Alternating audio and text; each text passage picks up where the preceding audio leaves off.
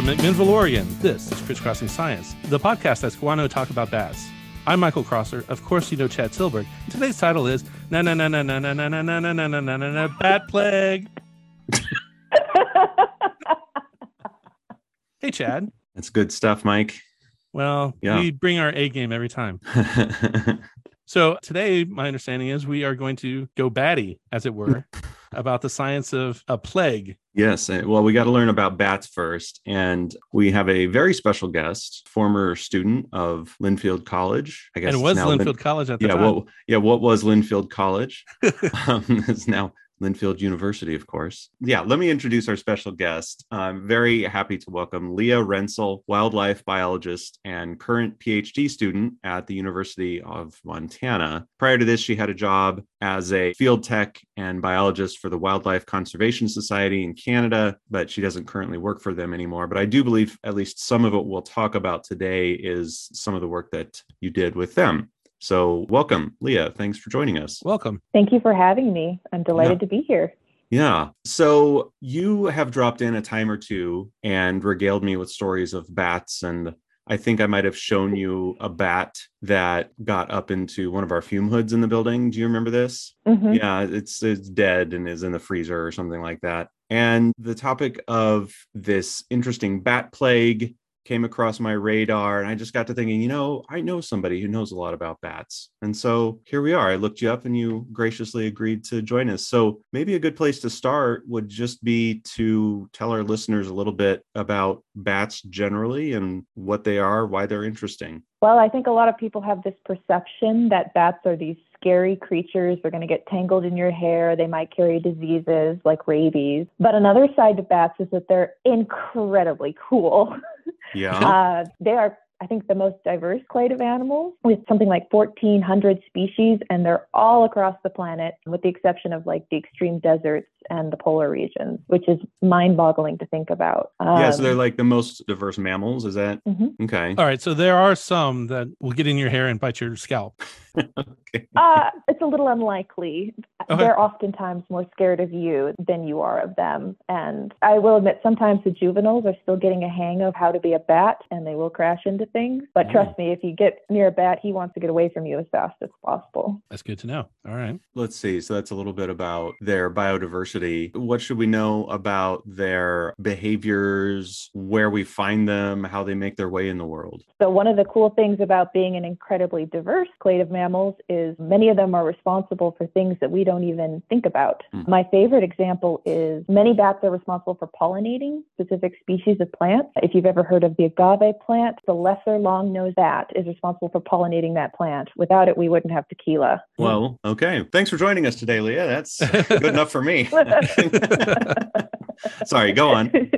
In addition to pollinating, some of them spread seeds. Is this coming out in their poop? Yeah, they're frugivores, meaning that they eat fruit. So they'll Okay. go and chow down on something tasty like a fig or a cacao bean and then fly away and defecate. And ta-da, that plant has been spread to this new place. So many plants are dependent on that form of seed dispersal in order to continue to exist. Okay. So that's the guano that people have probably heard that word. Yeah, right. The bat guano. Yeah. Haven't there been episodes in human history where bat guano was like highly prized as a fertilizer? Am I just making that up? Nope, it's insanely good for your garden if you can get a hold of it, full of nutrients. Oh, okay. All But right. also seeds for these other for figs and things like that. Yeah. Well, so what's neat about our bats is we have a couple pollinators further south towards Mexico, but most of the bats that we have up north are insectivores, meaning that they chow down on all the little things in the night that might bite you. And they're actually responsible for pest control for agriculture and forestry. The common saying is that a little brown bat can eat its weight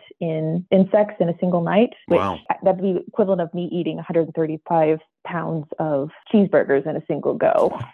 Yeah, that's pretty amazing. I mean, they are really energetic as far as mammals go, right? They have a really high energy burn with all the flight and stuff. So I can kind of see that they're sort of like hummingbirds in that way. But still, that's pretty impressive. So you mentioned somebody that lives up around here, the little brown bat. Is that kind of the bat that we see sort of commonly throughout North America? Yeah, that's a species that is found across most of North America. And if you go out in the summertime to a lake or a stream and you see this little bat flying around and just kisses the water or is doing these acrobatic moves over any sort of body of water, that's more than likely a little brown bat. Okay. I've definitely seen those on numerous occasions around here at sort of dusk over a lake and stuff. So that's when we see them, is sort of at twilight, dusk, whatever. So where are they the rest of the time? And what's their sort of social life? What's the social life of a bat like? Where are they spending their days and how are they interacting with each other? Well, it depends on the species. Some are pretty solitary, and they'll spend their whole lives that way until they swarm, which is code for indiscriminate sex in order to reproduce. Wait, what was that term again? Swarm? Swarm. So that's what swarming is in the bat world. That's interesting. It's a big party. Yeah, because for honeybees, the word swarm means something else. So, okay, that's cool. So lots of indiscriminate sex. So you've got like how many individuals of each sex are we talking about sort of together in a roost? Again, it's the answer to a lot of those questions are going to be it's species specific. Okay. So let's use the little brown bat as an example. They have a really interesting life history cycle. So let's start with the swarming, which happens in the fall. And this can be a couple bats or it can be a lot of bats. It just depends on where you're located. After the female is fertilized, she holds on to the sperm and then she goes through hibernation and then fertilizes. So she and all the males head to these places called hibernacula, which is, as the name suggests, the place you hibernate. So everybody clusters together in usually natural structures. So think caves or mines. And then they spend the whole winter in there until it warms up sufficiently and the bugs start coming out that they can leave again. And so is it like a true form of hibernation where their metabolic rate really declines and they're sort of non-responsive? Okay. Yeah, so it's in the bat world known as deep torpor. So really, really low body temperature, really low heart rate, very few calories needed to run it. So a bat will spend the late summer and fall getting as fat as possible in order to sustain themselves until the spring. They might wake up occasionally to get water, but for the most part, they're just whatever hunk of rock they're on, that's where they are. I do that at night too. Yeah. I get up and get some water and then... Oh, and that's why they prefer caves, because if you go far enough deep, then it's a constant temperature. And so that'll keep them from freezing and so forth. Insulation. Yeah. And then once they arouse from torpor, so they wake up, they return to their summer locations, their summer homes, as it were. Oftentimes this involves quite a distance of migration. And at these summer homes, something interesting happens. So the males have done their duty. They're off just doing whatever they please, living the bachelor life. Meanwhile, the females are carrying this fetus, right? And they've decided the most effective way to rear a baby bat is called a pup. To rear this pup is to get together in large groups of females, sort of like a commune, in order to birth, nurse, and wean their young together. It's somewhat unique in the animal kingdom and is actually one of the coolest things, I think, about bats in general, because these guys are just amazing mothers. Oh, yeah? What makes you say that? Well, for starters, this pup is born at a third of the mother's body weight, which again is equivalent to me giving birth to a 40-pound baby. Wow. Yeah. Well, and also they have to fly with all that extra weight. Yeah, they look like they have little golf balls for bellies, like little water balloons just protruding. You can definitely tell when you have a pregnant bat because it's like, holy moly, the pup might come any minute. Do they produce just typically one at a time? Okay. Now, presumably after they're born, they have to go hunt so that they can produce the milk and all that things for their pup. Do they leave the pup behind and go hunt and then come back? Or?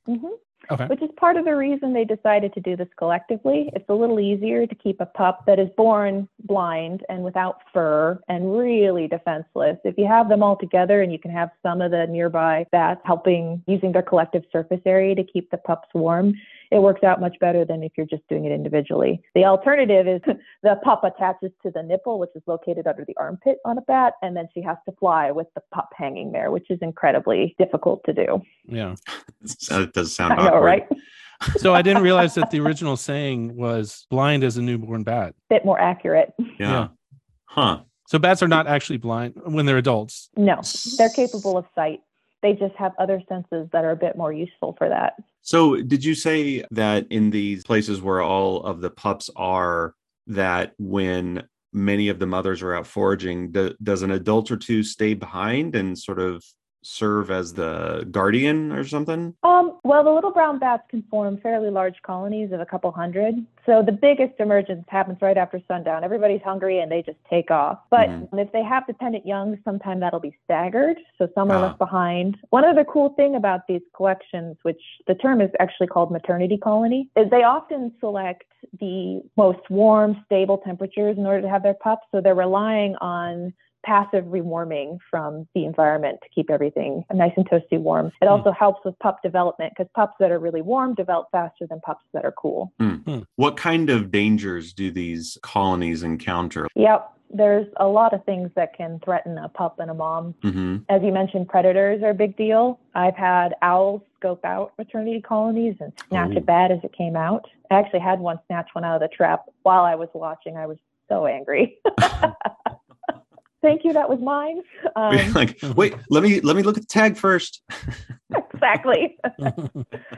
Raccoons can get in there, rats. So they often try to select really secure spots with only a couple entrances that are often too small for some of the larger carnivores. Essentially anything that will eat a bat, like a coyote, for example, probably will. They also deal with parasite loads. So oftentimes when I catch these bats, I'll pull up in their wings and there'll be this bug that is fairly large for the size of the bat. They're actually called bat bugs, and they look identical to bed bugs with the exception of one antennae in a different location. The difference is they're obligate, so they can only exist on a bat.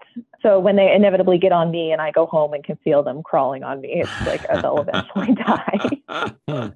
Yeah, no problem.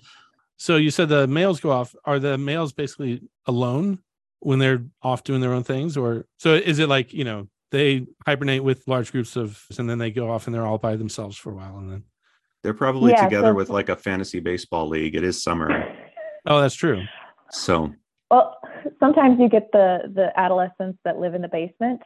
They'll return to the maternity colonies with the moms and just hang out for a while until they get booted. I know what that's like. Yeah. It's come on, at least get a job. Just right. Okay, so a couple of summers ago, I've got family in Kentucky, as longtime listeners know. But one of the amazing things about Kentucky is that they have this, I think it's the largest cave system, and it's a national park, the only underground national park, that's called Mammoth Caves.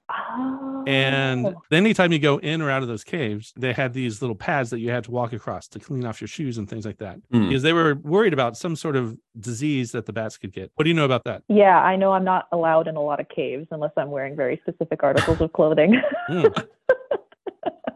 So the reason for those precautions is due to something called white nose syndrome, which is a deadly fungal disease that has killed an estimated 1.7 million bats since it was introduced to North America in 2006. Wow. The name of the fungus is Pseudogymnoacis destructanus, otherwise known as PD. I'm not going to try to say that, but it sounds like you know what you're talking about. Okay, PD. Okay, so this is a fungus and it's called white nose syndrome. You say it arrived in the U.S. in 2006, probably? Any idea from where? Yeah, so that is the grand mystery, and I've heard all sorts of conspiracy theories. My favorite was that it arrived on cheese, but I don't know if that's true. We've done genetic analysis, and it comes from Eurasia, which is a large swath of the world. It doesn't really narrow it down. What's crazy about this fungus is that it is very temperature sensitive. Its closest relatives are found deep in glaciers or other extremely cold environments. So if it gets above 60 degrees, it can't reproduce. And is it are these relatives parasites of other things? Are they free living or what? That's so weird. Well, it doesn't affect bats that are in Eurasia. So it does suggest that perhaps it was something endemic. The other crazy thing about white nose syndrome is much of its spread is actually due to humans. So that's one of the reasons why when you visit caves, they'll ask you questions about the clothes you're wearing, whether you've come in contact with bats or been in other caves. That was one of the major reasons for the spread, because all of a sudden these bats started dying in caves in New York, and the scientists all rushed out to see what it was and then carried it to other caves when they went to check it out. It took a while to figure out that, it gets on your clothing, it gets on your boots, and you can take it to other environments. Oh, wow. That's eerily reminiscent of concerns about chytrid fungus being spread all over and killing off all the amphibians. It's basically the same thing. A bunch of scientists like responded to a big die-off and then boop, inadvertently possibly spread it. So, okay, can you then tie this into some of the work that you were doing in your master's? So you could see the march of white nose syndrome across North America. Then it got all the way to the Rockies, and all of a sudden it popped up in the Pacific Northwest, and we knew it was coming. We just didn't know it would arrive so soon. Since I was working there actually on bats at the time, I realized that, we didn't know anything about our bats, and that all of a sudden there's this need to figure out how do we fight this disease, because everything else we tried so far, like preventing it from spreading, wasn't working. So I hunted down this woman who will be important to this story. Her name is Dr. Corey Lawson. She was one of my supervisors in my master's, and I asked her if she needed a master's student or knew of anyone who needed a master's student to study bats and white nose, and she said, funny that, I actually need one. So I politely stalked her for 6 months until she decided that I was on board and she got funding. So I ended up actually in British Columbia working on her project. She, in collaboration with a bunch of other universities in British Columbia, has developed this crazy technique for mitigating the spread of white nose syndrome, specifically in the Pacific Northwest. And what is that technique? Oftentimes for vaccines, you actually need to give it to an individual. For example, we get vaccinated against COVID. It's really difficult to do that for wildlife because you can't catch all of them all the time. So instead, they came up with this idea of introducing healthy bacteria. And the tagline is yogurt for bats. Like we eat yogurt that has healthy bacteria. It helps our immune system respond to diseases. Take that a step further. If you put healthy bacteria on the wings and fur of these bats, which are where the fungus attaches, hopefully when they come in contact with it, which is during hibernation, when they get their body temperature gets really low, that will give them just enough immunity that they can fight it off and not die as a result or become extremely stressed out. And so is the theory then that by coating the bat in this layer of otherwise harmless bacteria, any sort of fungal spores that might find their way onto the bat sort of get out-competed or can't get established there. And I mean, that's kind of like similar to maintaining a healthy microbiome on your own surface too, right? Okay. And that reminded me of, that was part of the issue with white nose syndrome, right? That they would be in hibernation and they would wake up in the middle of the winter. And so when they had this fungus, and they would wake up in the middle of the winter and die because there were no food source for them at that point. And they're dehydrated. The fungus causes them to lose all their water, which can kill them as well. How does it do those things? Is anything known about the physiological effects of the fungus on the bat? It attaches to the surfaces that aren't covered with fur. So the nose, for example, hence the name, but also the wing membrane. It increases evaporative water loss during hibernation, which is a natural byproduct of being asleep anyway, but it just sends it into overdrive. So oftentimes the bats are waking up looking for water, everything's frozen. It also causes massive scarring. Think holes, giant holes in these poor little bats' wings. That stresses them out. So even if they survive through the winter and they wake up, all of a sudden now they're starting behind the starting line. They're already stressed out. It's extremely difficult to recover and to reproduce at the same time. So this is probably worse for female bats then. If you're relying on their ability to produce the next generation, the burden is much higher for them. So is it spread during hibernation or during the swarm orgy? Swarm-G. The fungus is maintained in cool environments. So there is a sort of a period when they come out of hibernation where they still are potentially infective. The theory is that during the summertime, when they're in these hot environments raising pups, it's not as big a deal, but we don't know that for sure, which is why when I work in areas that do have PD, or even where we suspect my PD might arrive soon, I have to wear the equivalent of a Tyvek moon suit and a mask and booties, and it's a whole production. So that's a little bit about the work that the lab was doing that you joined. What was the focus of your work specifically? What were you looking at? Well, I started working on this project and I discovered something interesting, which is that periodically I'd go out to these maternity colonies that were in barns or bat boxes or bridges, and I would reliably capture them for part of the summer, and then all of a sudden they disappear. So they're moving roost locations or something. That's the idea? Yep. Okay. And is that something that people kind of knew about, or is that kind of like you were one of the first to sort of observe that behavior? Well, again, this is a theme. Bat behavior is variable. The little brown bats on the East Coast behave differently than the little brown bats on the West Coast. And we don't have a ton of information about how our bats behave in the Pacific Northwest in general. But one of the common things I ran into was, oh, these are maternity colonies and they're in buildings and so they don't move. If they're in trees, for example, which aren't as warm or insulated, they might move more frequently because also predators. But those buildings are pretty ideal. Why would they move? Except for I had evidence that, yes, in fact, they did move. And oftentimes they'd just disappear for a while and then they'd show back up again. And I really wanted to know why. Okay. And were you able to get at the why part of this? Okay. Well, as a side effect of working on this white nose syndrome project, I got to play with a system called a pit tag system, which is similar to a microchip that you put in your cat or dog. That's just a passive transponder between your shoulder blades. And if you scan that microchip, it'll tell you who it is. So I caught a bunch of bats, put a bunch of tiny little microchips in them, and then put antennas on a bunch of different roosts so that I could track individuals as they move between roosts. Okay. Did you just identify locations where you knew that they were? And did you put your little detectors in other places that you thought, oh, this looks like it might be a good place for bats? A bit of both.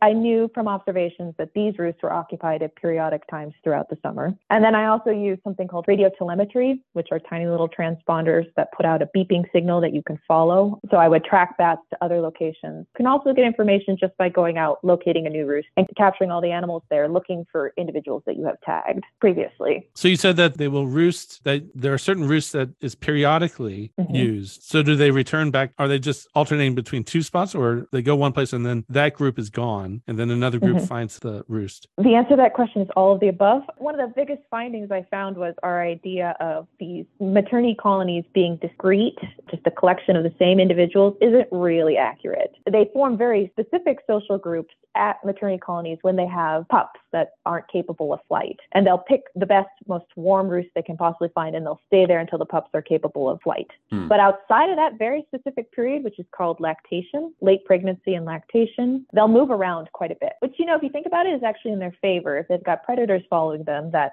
throws them off the scent. Early in the spring, things are much cooler, so those really nice roosts in late summer might not be as good. Or they might get too hot later in the summer for them to use. So this gives them a level of dynamic adjustment to whatever is happening. Okay. And then the individuals that they would encounter when they move to these other roosts might be individuals that had been elsewhere and then come to this other location. And so now everybody from maternity group A and maternity group B, now A and B are sort of mixed together at this third place. Is that kind of... You nailed it. That's the highlight of my research, is that I found there's a second species called Yuma myotis, and they look identical to little brown bats. You can't tell them apart unless you really know what you're doing. The little brown bats would only stick around at the maternity site long enough to rear the pups, and then they take off for swarming or migration or hibernation, where have you. But the Yumas, they stick around and they mix with these other maternity colonies for a reason that isn't directly related to reproduction, or at least rearing of the young. So it could be they're teaching the pups where to go. This is the places that we forage. These are the really nice roosts. Or it could just be a giant bat party. Yes, we did it. We survived. So do little browns, do they migrate a long distance, like down to Mexico or Southern California? Or are we talking like migration from a warm cave to a cooler cave? Well, that is actually one of the grand mysteries of the Pacific Northwest. We don't know where our bats hibernate. We have no idea. Okay. The best guess we have is that there was this biologist in Alaska who got insanely lucky. She had a maternity colony at an airport, so she could stick a transmitter on them. These transmitters, by the way, only have like maybe a kilometer of range you can get out of them, so you have to stay right on top of it. So she just sat there and waited till the bats took off for the swarming hibernation period and then followed them in a fixed wing aircraft. She found something really crazy. They were hibernating in talus slopes, but instead of these large groups, they were just a couple individuals, maybe singles, and they settle in the talus slope, get covered in snow, and they don't come out until it melts. Okay, a talus slope. So I'm thinking of like the side of a mountain that sort of had a big rock slide and all of those big chunky pieces of rock. That's the talus. Is that what we're talking about here? So just in basically at ground level, just sort of maybe around the back in a tiny little pocket. So picture, if you will, the North Cascades. and then how difficult it is to track a 5-gram animal with a transmitter that can only be a kilometer from an aircraft through gigantic craggy mountains. You're not going to find them. Well, but that would suggest then that the white nose syndrome would be less of a problem in the Pacific Northwest, I would think, right? Well, it may explain why we've seen slower spread in Washington than we have elsewhere. Okay. But if we are starting to see declines, it seems like there may be a couple years when a site is infected before you start seeing declines at maternity colonies. It's hard to say. Okay. And so is the white nose syndrome, is that like spread pretty easily from individual to individual? And so like once an infected bat shows up at a roost, then so then it would seem that popping around and being sort of promiscuous about the roosting sites that you use seems like it would really make it spread rapidly, possibly. Am I thinking about this the right way? Yes, although we are operating under the assumption that the maternity colonies and the moving around of the roost isn't going to affect them as much. But we honestly don't know. So that is the brilliance of this white nose syndrome probiotic prophylaxis idea.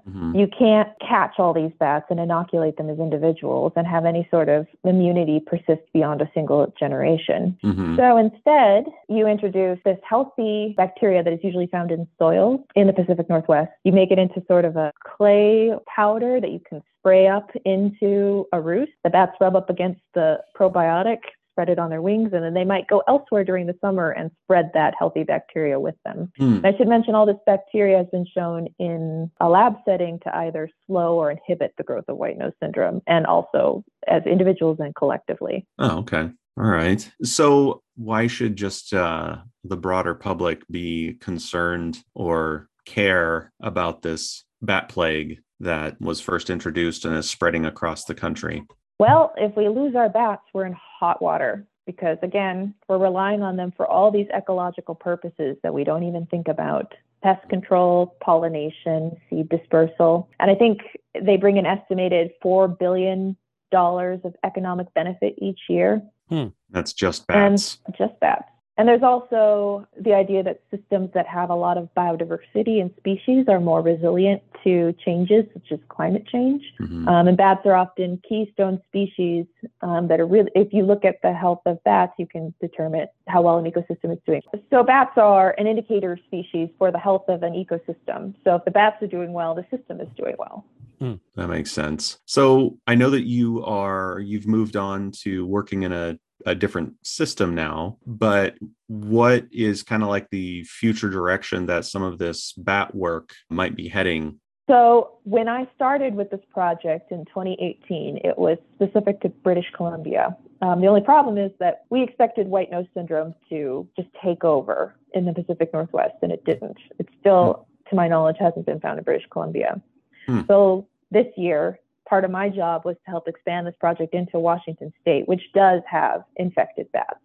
So currently, we've set up these sites. We have these pit tags. We're going to apply the probiotic next year, and then we're going to monitor winter survival. So do they come back after a single year? And how does that differ between sites which have the probiotic and sites which don't? So the next step is verifying the efficacy of this probiotic.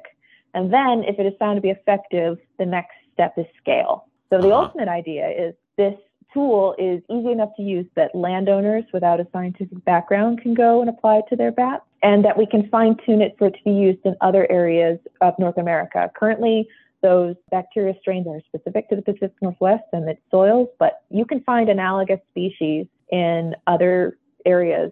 So hopefully we can build something that actually has a chance of making a dent and helping these species become resilient to this bat plague.